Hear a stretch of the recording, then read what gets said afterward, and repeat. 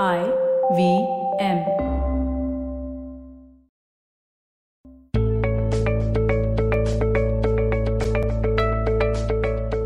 Hey guys, welcome to another episode of the Positively Unlimited podcast.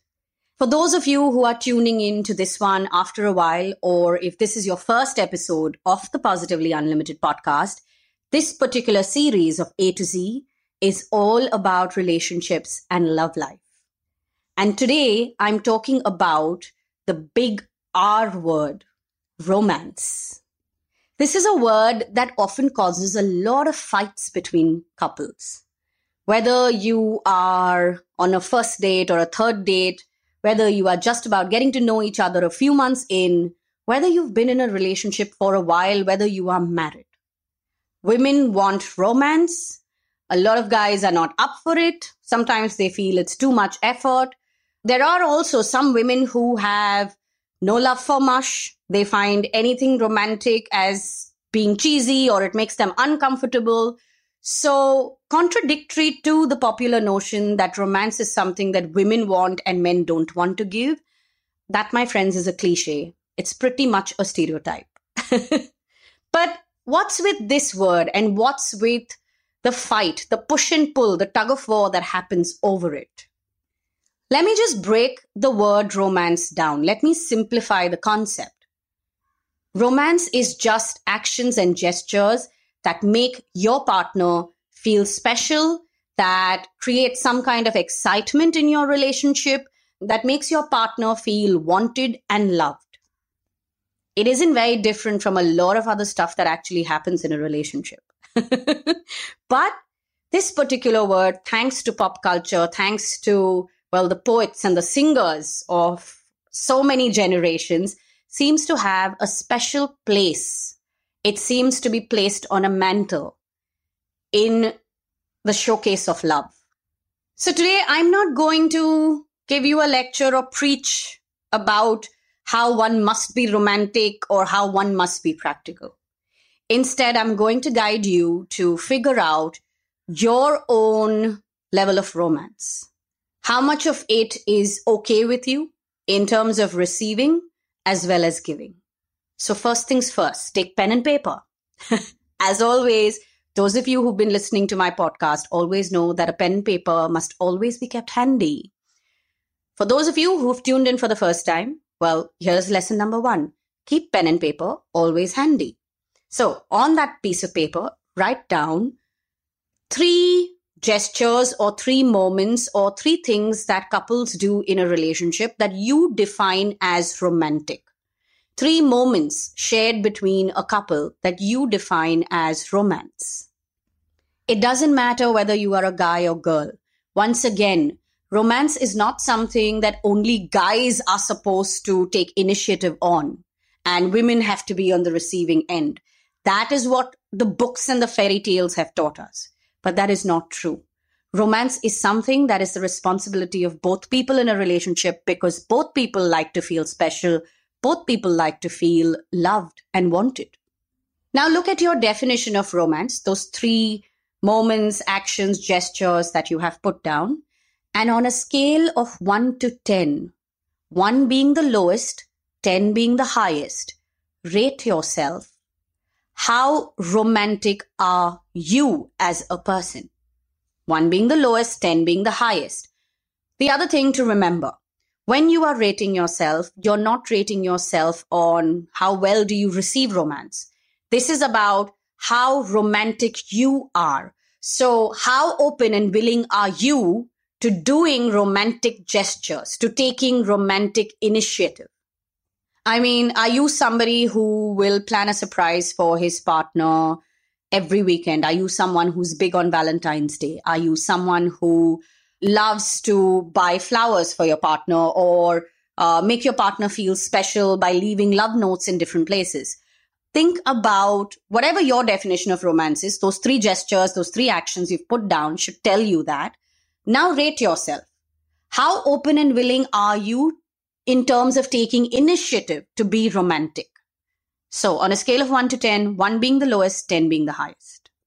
Next, how comfortable are you with accepting romantic gestures on a scale of 1 to 10.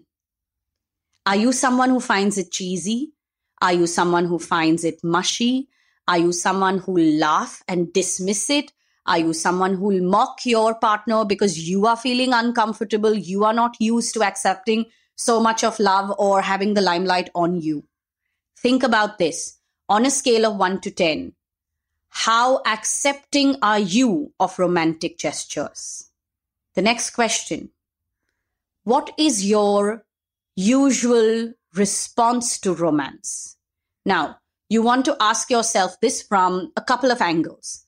The first is when your partner does something romantic, what is your usual response, your reflex response?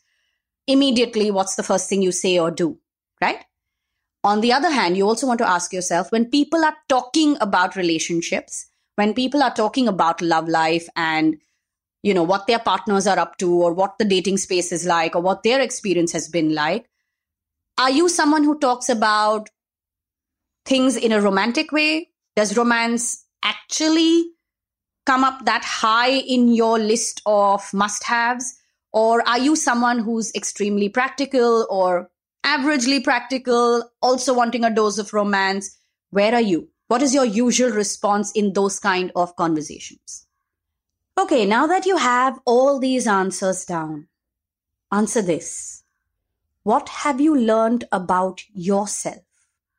Are you someone who all this while has been demanding romance from your partner or, keeping it really high in your laundry list, for that next relationship? While you are actually someone who doesn't really care that much about romantic gestures and you are way more practical and you have a different way of expressing love and receiving it. Have you been playing into the whole, oh, he or she must be romantic because that's what society has said and that's what all your friends ask for? What have you learned about yourself? Are you someone for whom genuinely romance is very, very high up in priorities? And then also ask yourself this. Whatever you have learned about yourself, are you choosing in alignment with that?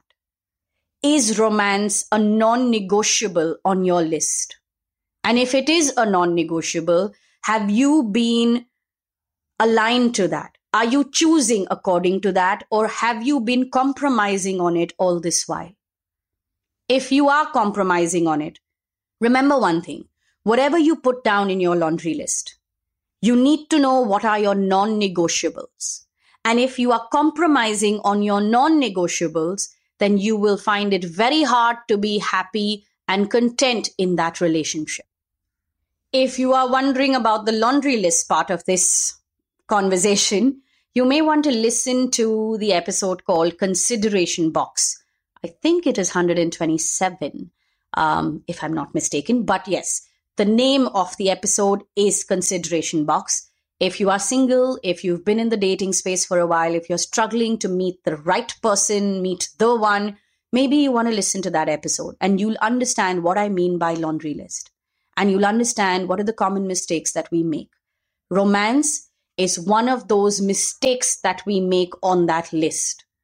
So on that note, I'm going to head out of here and I'm going to hope that you can come to terms with your definition of romance and you have a clear understanding of, whether it's a non-negotiable on your list or whether it is something that's barely important.